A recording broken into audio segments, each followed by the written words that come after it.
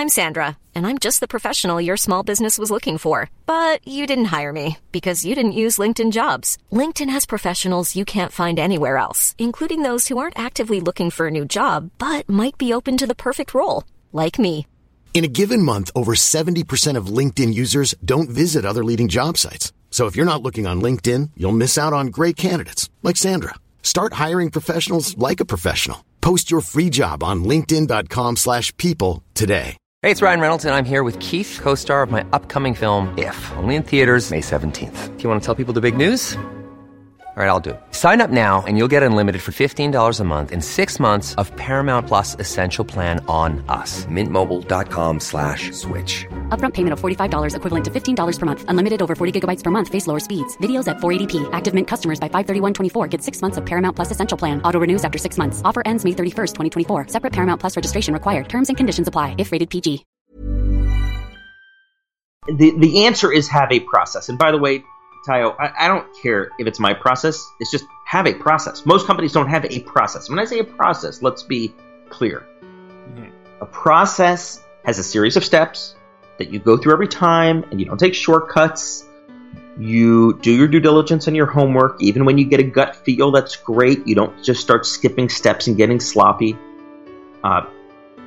That's the first thing. Most companies don't have a process. I mean a process like, show me your process on a piece of paper.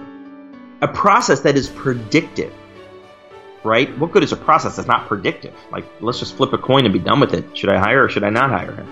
And most companies, their average accuracy is 50-50, so you might as well just flip a coin. So that's the first thing. If you have a process, even if it's not mine, you're highly likely to make fewer mistakes. You're also more likely to have diversity, to have an inclusive spirit, because you're focusing on those things that are predicted and not bullshit, things that are not predicted. When you have a diverse environment, you're more likely to win because of the diversity of thought. I don't mean diversity of height or origin or skin tone. I just mean people in a room that think about things differently are more likely to come up with a better solution. How you day. People with different thoughts are more likely to come up with a better solution. Have you ever wondered how to recruit rock stars, how to recruit the best candidate for your startup, for your team, maybe as a co-founder or whatever you want to do? Have you ever wondered how to recruit the right people for the right culture? Well, you're in luck, because that's today's guest, Jeff Hyman, who is a 4-time CEO, has made over 3,000 hires, and has over 25 years of executive recruiting. He talks about all these things and more, how he got into the field, what he's noticed with the trends, and how digital media can actually help you invite the right type of people. We're talking about how to recruit rock stars for your company. Enjoy the episode. Welcome, everybody, to another episode of As Told by Nomads, and today's guest is Jeff Hyman. Now, Jeff launched his recruiting career at Heidrick & Struggles at Spencer Stuart. Today, he's Chief Talent Officer at a Chicago-based strong suit executive search, and along the way, Jeff created 4 companies backed by $50 million in venture capital. He currently teaches the MBA course about recruiting at Northwestern University's Kellogg School of Management, and hosts a 5-Star Strong Suit podcast. So he's a fellow podcaster like me here. He's also been featured by Inc., Fortune, Forbes, Wall Street Journal, CNBC, Business Insider, Bloomberg, and other media outlets. His new book, Recruit Rock Stars, has garnered so much praise. You know, people have talked about how they read the book in one weekend. They loved it. Everybody wants to hire A players. But this book helps you understand what B players are. And so we're going to basically go into the mindset of what it takes to recruit rock stars, what it takes to be the type of person that can assemble a great team, and how to assess and access your company's DNA. Welcome to the show, Jeff. It is so great to be here, Tayo. How are you? The pleasure is mine. I love your energy. I'm excited, and I think it's a great day to be alive. Every day is, right? Every day is. Speaking of being alive, what brings you life? You know, what was the thing as a kid that you knew that you needed to do in order to become the best version of yourself? And then how did you get there? I had 2 passions as a kid. I was the nerdiest kid you could find. Big afro, couldn't get a date to save my life. got my first computer when I was 13 years old, and so I was not your idea of Mr. Popular. Probably the opposite of you, I'm guessing. Yeah. No. I was, people always make that. People always think it's different. I initially, very, very hyper kid. I've always been hyper. But when I grew up in Nigeria, I was fine. I was like, just a normal kid. When I started to grow up in different cultures, I had this inferiority complex because I was the different one everywhere. Yeah, sure. So that was kind of what was happening. So maybe people on the outside thought something was going on, but on the inside, I felt very inferior. And I'm also this like walking contradiction where I played sports a lot, but I'm also a full-on nerd. Comic books, Harry Potter. We're going to get along just nicely. Yeah. So, I mean, I played the sports, I did all the track and all that, but I also had those things. But I had to work internally. Like I said, this career for me is as much a personal thing as it is a professional thing, because I've always wanted to know what it's like to be seen, heard, and understood for who you are. And now that's what I try to make sure other people do. So, well, I can promise you that I can out nerd you, Tayo. Here are my two passions. Okay. I was 13 years old, playing the oboe in a symphony. Oh, okay. Which is not a great way to meet the ladies. And like I said, got my first computer. I started my first computer first business when I was 14. It was not a lemonade stand. It was a database marketing company. And I don't know, something about it just clicked. I loved the creativity of creating music. I love the creativity of building a business. Both are obviously team sports, whether you're in a symphony or starting a company. Wow. And so I was on my way. They really turned me on way more, by the way, than sitting in a classroom. My grades were nothing to write home about. I much prefer to do stuff and get stuff done. Well, I think you might have won that battle. But so then take me to the point where you now started getting jobs. We talked about your career. You've had this illustrious career. You've raised a lot of money. What were the pitfalls on your way there? Well, I'm sure my career is littered with the same kind of things that a lot of people experience. So much of job satisfaction, I think it's 50%, is your relationship with your manager. People don't quit jobs, they quit bosses. And I've had some of the worst bosses, and I've been very blessed to have some incredible lifelong friend mentors, in your wedding kind of bosses. And I've seen the difference firsthand, and I think most of the listeners can probably identify with that. And so, in those experiences, you learn what to do and what to replicate, and you learn what never to do. And hopefully you take those on board as you go into your next role. So that was a big thing that I learned, was just how to interview a potential boss and make sure we were going to click and make sure I was going to learn from him or grow from her or whatever. There's plenty of crappy bosses out there. Yeah. No, I couldn't agree with you more. And that was well, I started off with two crappy bosses, right? 2 military dictatorships. And, one of the things I noticed with leadership is that I think a true leader understands what it's like to allow people to be the heroes in their stories. That's right.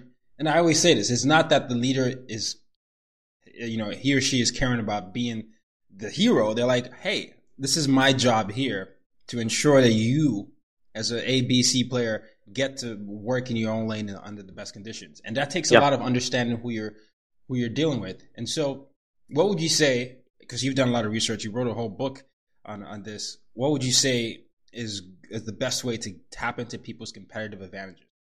I think it's a mindset question first. And what I see a lot of managers and leaders do is they focus on managing their time up.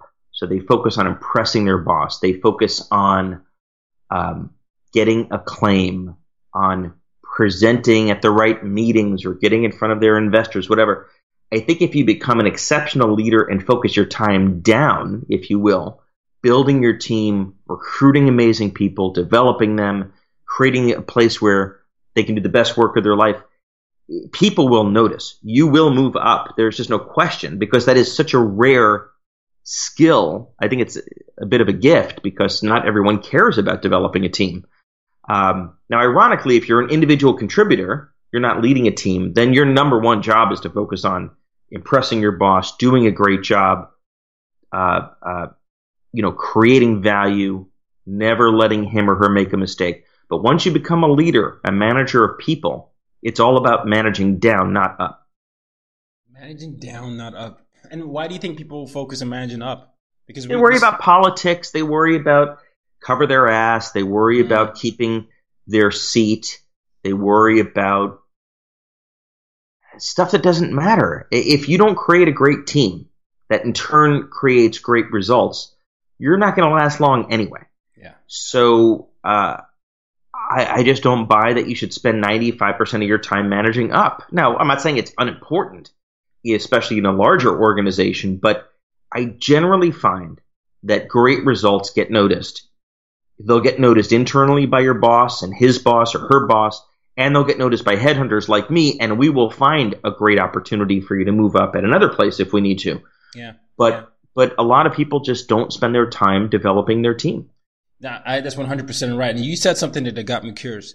You said they would get noticed by headhunters like you. Now, occasionally, I meet a lot of headhunters, and I'm always curious as to how they even find talent. How they figure out who's a good person to be this executive in this firm. I'm just curious about that process. Yeah, it's so fascinating. It's like matchmaking.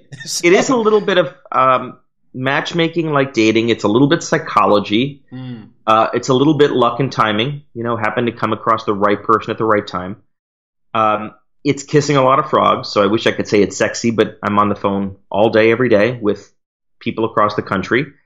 And you are so lucky when you meet someone who is a rare talent, just gifted.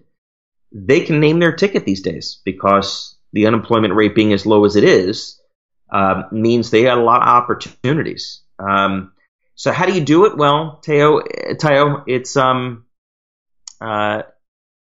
it's being a little bit skeptical, right? I don't rely on a resume. I don't believe that just because you went to a great school that somehow qualifies you. I actually love people that learned in the school of hard knocks. I love people that had adversity at a young age. They become very resilient and very able to overcome obstacles when times get tough in business.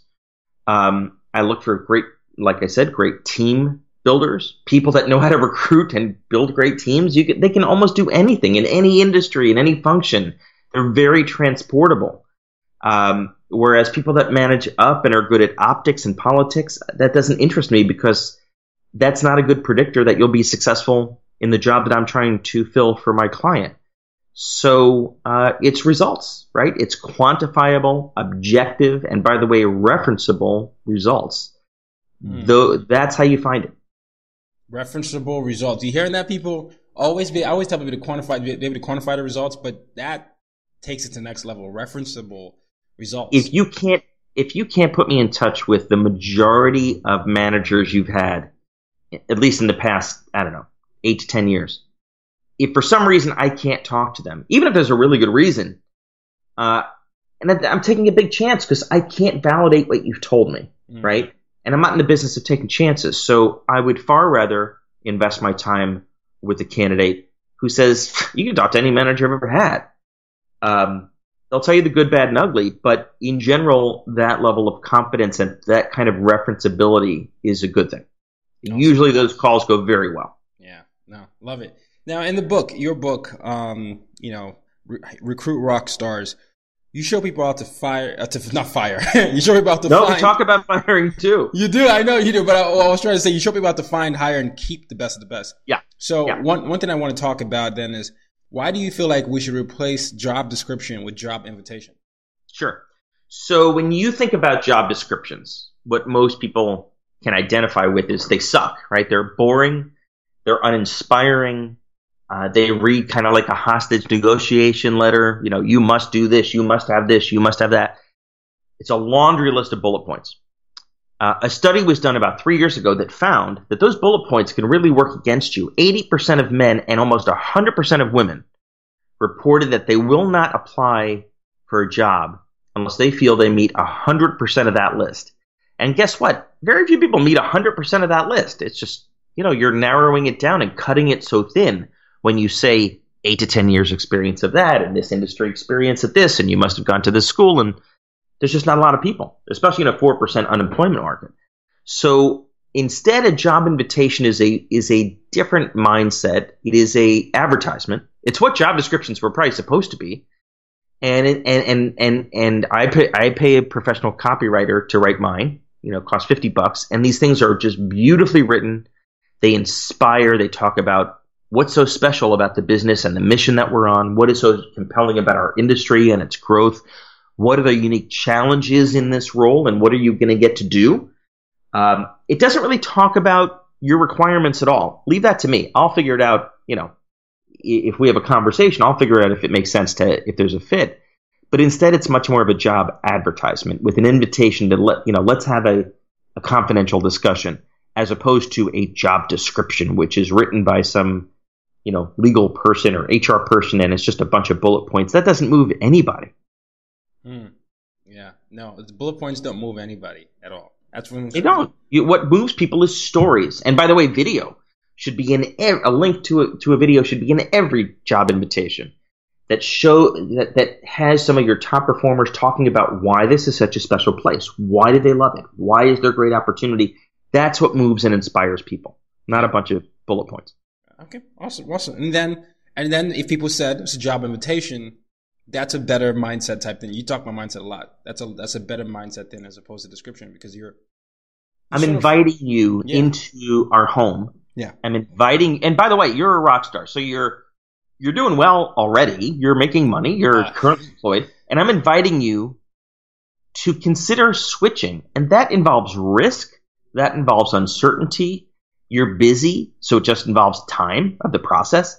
I need to entice you. I need to tease you and invite you into my home, and let's just have a discussion. I don't know if it's the right fit for you. I'm not going to be so presumptive to say you need to look at this opportunity. I just tell people, look, in 15 minutes, let's have a short call. Absolutely. Okay. So then I talked about this in your intro. You talk about how to assess your company's DNA and use those characteristics to find candidates who are guaranteed to fit.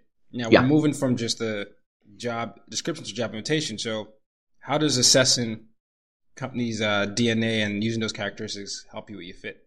Yeah. On a couple of dimensions. The difference is that the DNA is the essence of the person, how they are wired. Just like we all have DNA that determines our height and weight and skin and hair, receding hair in my case.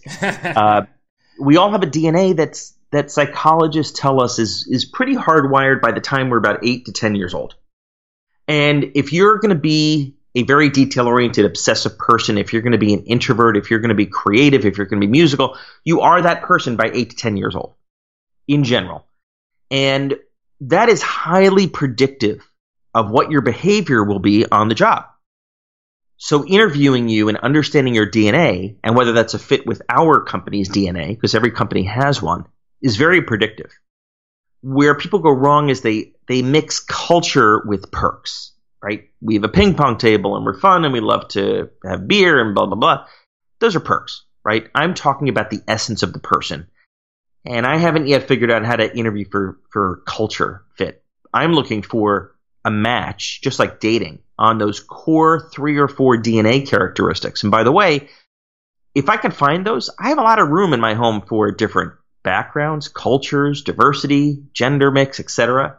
Because those DNA characteristics are so hard to find that when you find them in someone, you make room on your team for that person. And that they are highly likely to be successful. Highly likely to be successful. That's amazing. Even if you got to train them on the skills of the job, that's the easy part. DNA, I can't change. DNA can't be faked or changed or trained. Southwest Airlines was built on, we hire for attitude and we train for skill. They didn't care what your background or experience is. If you're one of their flight attendants that just has this big personality, they're funny, they're engaging, they're warm, they'll train you on how to become a flight attendant. That part's easy.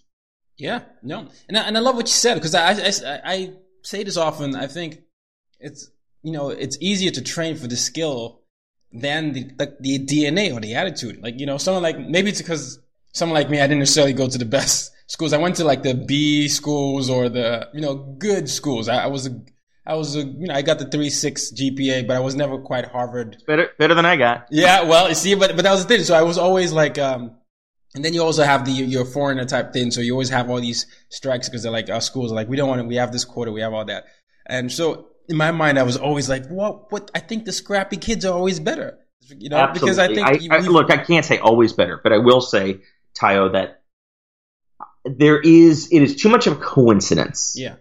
That when I spend time with people who have faced a lot of adversity in their life, it could be a cancer scare, it can be they traveled a lot at a young age, moved around a lot as a young age. It definitely forms and hardwires that DNA. Yeah. And just as there are many people that have gone to a top school that I would not recommend to a client, or maybe for a particular position I would not recommend, the inverse is true. And so there's a lid for every pot, and there's never a need to be insecure about it, apologize for it. We are what we are. And you just got to find the right home and the right boss that doesn't care about GPA or school or any of that noise, which, by the way, has been proven to be not that predictive anyway. Yeah, that's true. That's true. No, yeah, and you're right. Always is too strong a word. But yeah, but I've always wondered if there was a measuring system to be able to test for scrappiness because, I got an MBA, right? So, but whenever we were looking to fit the criteria, I was like, but I think you should probably measure for creativity and, just that stick-to-itiveness because that's what an entrepreneur is. And, obviously I didn't have enough power to argue my grades. They still said, sorry, you're not going to be here, but you need your GMAT to be higher. I was like, all right, fine. But I think that would help a lot of people. Okay. Then, even Google, Tayo, even Google has banned the use of GPA. They used to look, you had to have 3.8 and top school, and they would give you all these brain-bending mind teaser questions. They banned all that stuff because it doesn't work. It's not predictive of anything. I agree. 100%. And we're probably breaking a few hearts here. I'm not saying that A students aren't good because I was mostly A student, right? I had some B's, A, B. So it's not like I'm coming from that, but I just want there to be, us to look deeper than just those type of things. And if the company you're talking to is not willing to do that, then it's the wrong place. You're going to be miserable there, and don't waste your time. Absolutely. Speaking of methods to make sure that we find people that don't waste our time, you have a 10-step, you actually call it bulletproof. So this one I can actually... It is bulletproof. If you follow it, it's bulletproof. If you don't follow it, it's not so bulletproof. Well, can you walk us through your bulletproof 10-step method for landing the best talent based on... Many of us have those stubborn pounds that seem impossible to lose, no matter how good we eat or how hard we work out. My solution is PlushCare. PlushCare is a leading telehealth provider with doctors who are there for you day and night to partner with you in your weight loss journey. They can prescribe FDA-approved weight loss medications like Wegovy and Zepbound for those who qualify. Plus, they accept most insurance plans. To get started, visit plushcare.com/weightloss. That's plushcare.com/weightloss. Hiring for your small business? If you're not looking for professionals on LinkedIn, you're looking in the wrong place. That's like looking for your car keys in a fish tank. LinkedIn helps you hire professionals you can't find anywhere else, even those who aren't actively searching for a new job but might be open to the perfect role. In a given month, over 70% of LinkedIn users don't even visit other leading job sites. So start looking in the right place. With LinkedIn, you can hire professionals like a professional. Post your free job on linkedin.com/people today. Data instead of gut feeling. Yeah, let's pick a few versus trying to go through all of them. Let's pick a couple that I think are especially important. Okay. One is interviews. This is the number one used way to assess candidates, and it's the number one abused way. Most interviews are so useless at predicting the success of the individual. They're unstructured, random questions in a random order that you ask different questions to different candidates, and you walk out of there not knowing anything more other than your unconscious bias, which is really important. And it's not just important in diversity and inclusion, which of course it is, but if I meet someone as a human being, I form my initial impressions in 30 to 60 seconds. That is just who we are as people, and we have to acknowledge that. We then, because we hate being wrong as people, we spend the rest of the interview looking for data that does nothing but reinforce that hypothesis. So She walks in, she has a bad handshake, bad posture, and kind of introverted. I immediately say in my back of my brain, she'd be a terrible sales rep or horrible director of marketing. This is going to be a waste of my time. And then we look for data that supports that. But your gut will be wrong half the time for a lot of reasons. Not the least of which is those things are not predictive. Her handshake, her posture, if she's introverted, it doesn't matter. She still may be a gifted sales rep or marketing head or software developer. And the inverse is true, right? He walks in, he's out of central casting, he's gorgeous and he's tall. Mm-hmm. People assume they assign, they've done studies, right? They assign he's a better leader. He's going to be more successful. He has a deeper voice. There's all these things that our brain pollutes us with. So the book talks a lot about how to take your interviews and make them actually useful. Now, they're still not going to be perfect. You're still going to make mistakes, false negatives and false positives, but a structured interview can actually be much better. So that's a big one. And when we talk about that in the book. But probably the biggest one is chapter 6, where we talk about the test drive. And this is the number one most predictive step in a recruiting process, yet 91% of companies skip this step. Most companies have a great interview, and the hiring manager says, I found it. I found my guy. He's our new head of marketing, or she's our new head of sales. And they move right to an offer. And the problem is the person that showed up for the interview is then not the person that shows up for the job, right? Because great interviews or great candidates are not necessarily great employees, and vice versa. Some of my best hires ever didn't give a great interview, right? They were introverted or reserved, whatever. So the test drive, and the book lays this out, is essentially a simulation, right? For a couple hours or a couple days or a couple weeks, whatever time I can get with you. And I'm going to give you an assignment, a project that simulates the job. If it's a software developer job, I'm going to have you write some code, and then we're going to go through it together. If it's a head of marketing job, I'm going to have you review my website and tear it apart and tell me the 8 things that need to be improved. If it's a sales job, I'm going to give you a dossier to study about a prospective customer and our products, and you're going to come back and present to us. Whatever simulates the job, and I haven't found a job yet that I can't come up with a test drive for, that is a far, far better predictor than the interview. Because I'm going to see you in action, right? See how you talk, how you make judgments, how you ask questions, how you absorb information. Frankly, can you follow the friggin' directions? Some of the people I give a job test to or job audition can't even follow the directions. That's the best work you're ever going to see out of that person. And by the way, pay him if you have to. It doesn't matter, because you're going to avoid a lot of mistakes this way. So the book talks about that, and it's a crucial step in the process. Yeah. Yeah, I love the fact that you brought up job simulation, because that's so key, right? And even there are companies, especially, I got my MBA, and a lot of times there were companies that would come here recruiting.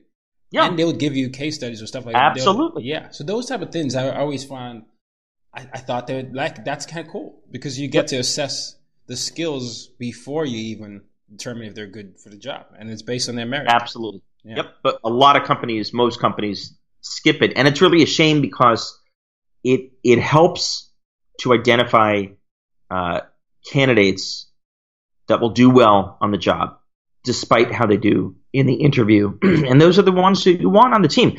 And your close rate goes up. You're actually more likely to get more yeses when you go through a test drive, because now the candidate has also seen you in action. They can see the kind of work they're going to do. You've taken some of the mystery and the risk out for them and made it more compelling. And so you actually get a higher percentage of yeses versus nos. Yeah. No, this is brilliant. Well, then I feel, a lot of your questions are going to be very similar, but digging a little deeper. You also talk about how to attract winners like a magnet. I can see why you wrote the book. You're very good with analogies like things, things like this. But when you're attracting winners like a magnet and avoiding the mistakes that result in bad hires, from the sourcing and the interview, which you just mentioned, how can you make sure that you don't do those things? How can you make sure that when you're sourcing, when you're interviewing, and you're closing, and you're onboarding, you're ensuring that you have straight up winners? So the answer is have a process. And by the way, Tayo, I don't care if it's my process. It's just have a process. Most companies don't have a process. When I say a process, let's be clear. Mm-hmm. A process has a series of steps that you go through every time, and you don't take shortcuts. You do your due diligence and your homework. Even when you get a gut feel, that's great. You don't just start skipping steps and getting sloppy. That's the first thing. Most companies don't have a process. I mean a process like, show me your process on a piece of paper. A process that is predictive, right? What good is a process that's not predictive? Like, let's just flip a coin and be done with it. Should I hire or should I not hire him? And most companies, their average accuracy is 50-50, so you might as well just flip a coin. So that's the first thing. If you have a process, even if it's not mine, you're highly likely to make fewer mistakes. You're also more likely to have diversity, to have an inclusive spirit, because you're focusing on those things that are predictive and not bullshit, things that are not predictive. When you have a diverse environment, you're more likely to win because of the diversity of thought. I don't mean diversity of height or origin or skin tone. I just mean people in a room that think about things differently are more likely to come up with a better solution. And in an increasingly competitive world where more and more of your customers are women or diverse or global, if you have a culture that doesn't reflect that, you're going to lose because your competitor does.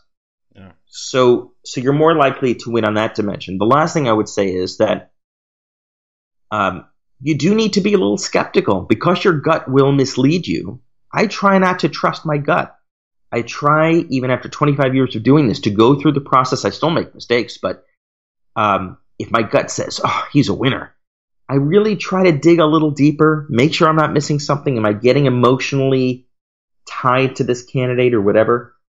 And when you don't have a backup candidate, it's very easy to start skipping steps, to start making mistakes because you're desperate. You succumb to warm body hiring. I got to get a butt in the seat. When I'm always interviewing, when you're always recruiting and you develop a pipeline of talent, so you're always interviewing every day, every week, and you spend, by the way, a good chunk of your time on it, you always have a backup candidate and you don't feel that same sense of desperation and nervousness that if I lose this candidate, there's always another one, right? Yeah. But it does mean changing your mindset from that just-in-time hiring to always be hiring, always be recruiting, just like, always be selling. Always be closing, always be selling. Always be closing, right. Yeah. Always be closing. What movie was that from? It's like Glengarry Glen Ross. Yeah, perfect. Glengarry Glen Ross. You gotta see that. Yeah. But always be recruiting. And that's an amazing thing. And thank you for taking us through that framework. And the reason why I did that is because I wanted everyone, listening to understand and put themselves in different positions as recruiters, as CEOs, as entrepreneurs, and whether it's, leading up, leading down, like you said, understanding where they fit into today's world. Because the reality is the world doesn't look like it did before. I mean, I'm the typical millennial, right? I'm in my late 20s, but in the previous generations, recruiting was different, just because of the different platforms that you have. Now you have more flexibility with where people can find jobs, how people can reach out to you, whether it's LinkedIn or digital media. So understanding how you're positioning yourself, where you said you make yourself referenceable, understanding how you're building your brand to ensure that, your work is what speaks loudest about you, is so important. And everything. It used to be 20, 30, 40 years ago. You relied on a resume and what schools they went to and what companies they worked at. They worked at IBM or Microsoft or whatever. You don't have to do that anymore. Now I can see your work. I can see your LinkedIn reviews. I can see the names of people that you've worked with, and I can call them and I can get them on the phone. And I can check you out and do so much due diligence that I don't have to rely on these BS, indicators. As long as I know what those predictors are, which, again, the book lays out, but that's not even rocket science either, and as long as I am disciplined about a process. Yeah. As long as you know what the predictors are and you're disciplined about a process. Talk to me about why you wrote the book. We're getting ready to close here, but I'm always curious about authors and why a book. Yeah. Well, I would say, to be honest with you, Tayo, this was my first and last book. It is a labor of love. Okay. Way more work than I bargained for, but I'm very glad I did it. And I did it originally not as a book, but as I guess you'd say kind of a guide to help some of my clients, because I found when I would do an executive search with my clients, I would have a process, but then I would give them the introduction and they would botch it up. Their interviews stank, or their reference checks stank, or whatever. So I kind of put together a guide of here's how you do it. I kind of taught my clients, and then a few of them encouraged me to turn it into a book, and here we are. There's a book. So it's relevant to any company in any industry at any size, 5 people or 5,000. Yeah. And I'm really glad that I did it. It's like I said, it's a labor of love. Yeah, wait, one and only. But you definitely put all your effort into this because the book is really good. And you're nervous. Like, I had no idea people would like it. Of course. When the first Amazon reviews come out, and I've been very blessed, but you're like, oh boy, is this a piece of garbage? Are people going to love it or like it or hate it? It's a very vulnerable type of thing. You're kind of putting your baby out there. Podcasting, I have a podcast too. Every episode I get a new chance. If one episode isn't great, the next one might be. But when you do a book, it just feels so permanent. Yeah. It is. I mean, it is in many ways because it's not as easy to just like re-update or do that. You have to like go through another process. It's not like you can on a podcast say, hey, I'm sorry about something I made yesterday. That's right. But I want to fix this. That's right. But, listen to your story. You said you're a self-proclaimed nerd. You had interesting times where you weren't necessarily the best student in school, but look at what you're doing now. You're raising money and all this. And you got a podcast and you got a great book here. There are certain people in my audience who have experienced the identity crisis that both of us have experienced at a young age, or even sometimes in adulthood. And when we look at the world today, sometimes that heightens our identity crisis. So I'm curious if you could talk to those people right now who may be listening and trying to figure out their way into the world, and maybe because they feel like the world is only suited for only people that are extroverts and have those types of personalities. So I am very optimistic, more than I ever have been in 25 years of doing this, that a number of factors have come together, are conspiring and creating these amazing tailwinds that make it possible for anyone to build a kind of career that they want to build. And on the flip side, for companies to build a great company if they're committed to recruiting great people. You can now recruit from around the world. And if you're providing your talents and your gifts, you can provide those to companies around the world. So just your sheer market opportunity has increased dramatically. The internet made that possible. The transparency, you can get noticed. You can build a personal brand, which I think all of us need to do as individuals, managing a career. And you can build an employer brand that shows people why they should come work with you, why they should choose you to spend 2, 3, 4 years of their career working at your company. It's easy when you're Amazon or Apple and Google, you're flooded with hundreds of thousands of resumes unsolicited every year. But when you're a 5-person consulting firm or a 100-person little website firm, you need to build your employer brand. And now that's possible. Again, with the internet, with video, you can tell your story. You can build referral programs and make it engaging in a way that you never could before. It doesn't matter your origin, your country, what school you went to, your GPA. I was on academic probation. You can do anything you want to do. Now, you can't fake it. You gotta live and love the stuff you're doing. And I think that's where people struggle, figuring out what that is. That's very hard. And Tayo, I don't have any great answers there other than you better figure out the earlier the better in your career what really turns you on, right? I found it at 13. Some people find it at 50, but the sooner you figure it out, the better off you're going to be. Yeah. And once you do, you're off to the races. There's nothing anymore that can hold you back other than your mindset, which can be very, very limiting for some people. It is. And I absolutely agree. And the reason why I always start off every podcast with people telling their stories because a lot of publications, and you and I have been featured on Forbes and on Fortune, they start off with the success story first. And that has always bothered me a lot of times. And sure, it's an overnight success for years. Yeah. This book, the book I wrote, it's a best-selling book, but it was 25 years in the making. Exactly. And I'm still not happy with it. Exactly. And overnight successes, the problem is the media loves them because they make a great story, Facebook, Google, etc. Those are the rare exceptions, right? Mm-hmm. Trump, politics aside, right? Worked his fingers to the bone from age 20. Every great entrepreneur at Amazon, Bezos was stuffing books in boxes out of his garage 25 years ago. Now he's the world's richest man. So the overnight success myth makes great stories and movies, but it's not legit. Yeah, that's absolutely true. And that's why I love what you said, because I want people to understand that thing you said. I knew what I wanted to do when I was 10, but it wasn't until I was 22 after near-death experience that I was brave enough to step into that. And that near-death experience helped create your life. Yeah. And I'm guessing I don't know what it was, but I'm guessing you're pretty grateful. Yeah. Because, right? It got you going. Yeah, it did. Because what happened was at that moment I realized that life was too short and I'd been dying instead of living. And a lot of people never have that quote unquote good fortune of getting that kick in the ass, and they become 25, 30, 40, 45 before they realize, oh, you know what? I don't have infinite amounts of time on this planet. Yeah.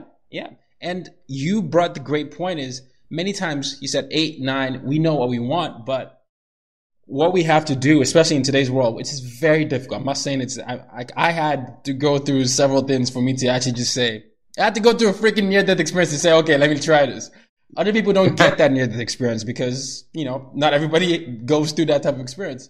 And because you don't have something that shakes you up sometimes, you're like, I'm comfortable, right? Yeah, and the problem totally. with comfort zones is that it's a nice place to live, but nothing grows there. So, and that's why I wanted you to say what you said, because I felt like you would have a true, authentic place to come from where you're like, yes, it's going to be hard. It's going to be difficult. It's going to be unwindy. You don't have to have this type of look or have that type of face. But if you stay committed, if it takes 25 years, it takes 5 years, if you stay committed to essentially being who you are and understanding that what you're doing is in service of your big picture, more times than not, you'll have a more fulfilled life. Absolutely. And even if you fail, which you will, by the way. I definitely will. 100%. Those failures teach you so much. Like I said earlier, when you have a crappy manager, you learn so much from them about how not to be a manager that it actually helps you quite a bit over the long term. Yeah, no, 100%. This is amazing. Thank you so much. Where can people find you? Thank you, Ty. Easiest way is the website, which is the name of the book, recruitrockstars.com, recruitrockstars.com. If they want to email me, I'm at jeff@recruitrockstars.com. Yeah. Okay. recruitrockstars.com. We're going to put that in the show notes. And we'll make sure that everything that you said is all linked here, because this is truly an amazing book. And you don't even have to be a recruiter, but I think this helps you with a mindset of understanding how you fit in today's landscape. Absolutely. It's really written for the non-recruiter. But yes, if you're going to build a great career, at some point you're going to need to recruit people to your team as employees, as contractors, whatever. Because business and life is not a solo sport, other than, fishing and golfing, which I guess some things are solo sports. But for the most part, they're not. But it was really fun to be on. Thanks, Tayo. No problem. Before we go, I had this last question. This is the last question I always ask my guests. My mission statement is use your difference to make a difference. So how do you use your difference to make a difference? I help companies build exceptional teams, and it gives them an unfair advantage over their competition. These days, it is very hard to develop an unfair advantage. Technology can be copied in a week. Your marketing can be copied in a week. Your strategy can be copied in a week. But if you build a great culture, a great team, and you field the best team, you'll win. And so that's my mission, is to help companies do that. Perfect. Awesome. All right. Well, not as short and catchy as your mission, but you've had a lot of time to think about it. No, it works. It works. And I want to thank you for spending your time with us. I know you have a very busy schedule, so thank you so much. And I can't wait for this episode to get out. Thank you. All right. Till next time, ladies and gentlemen, use your difference to make a difference. You've just been listening to the As Told by Nomads podcast. For more ways to reach out to Tayo and to use your difference to make a difference, head over to www.tayorockson.com.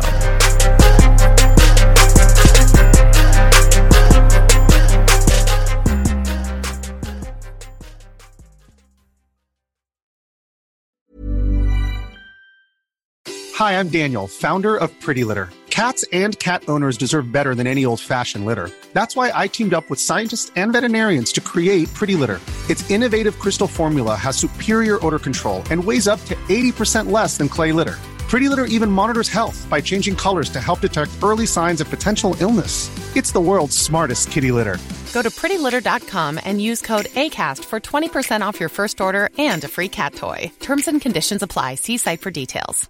Mom deserves the best, and there's no better place to shop for Mother's Day than Whole Foods Market. They're your destination for unbeatable savings, from premium gifts to show-stopping flowers and irresistible desserts. Start by saving 33% with Prime on all body care and candles. Then get a 15-stem bunch of tulips for just $9.99 each with Prime. Round out Mom's menu with festive rosé, irresistible berry chantilly cake, and more special treats. Come celebrate Mother's Day at Whole Foods Market.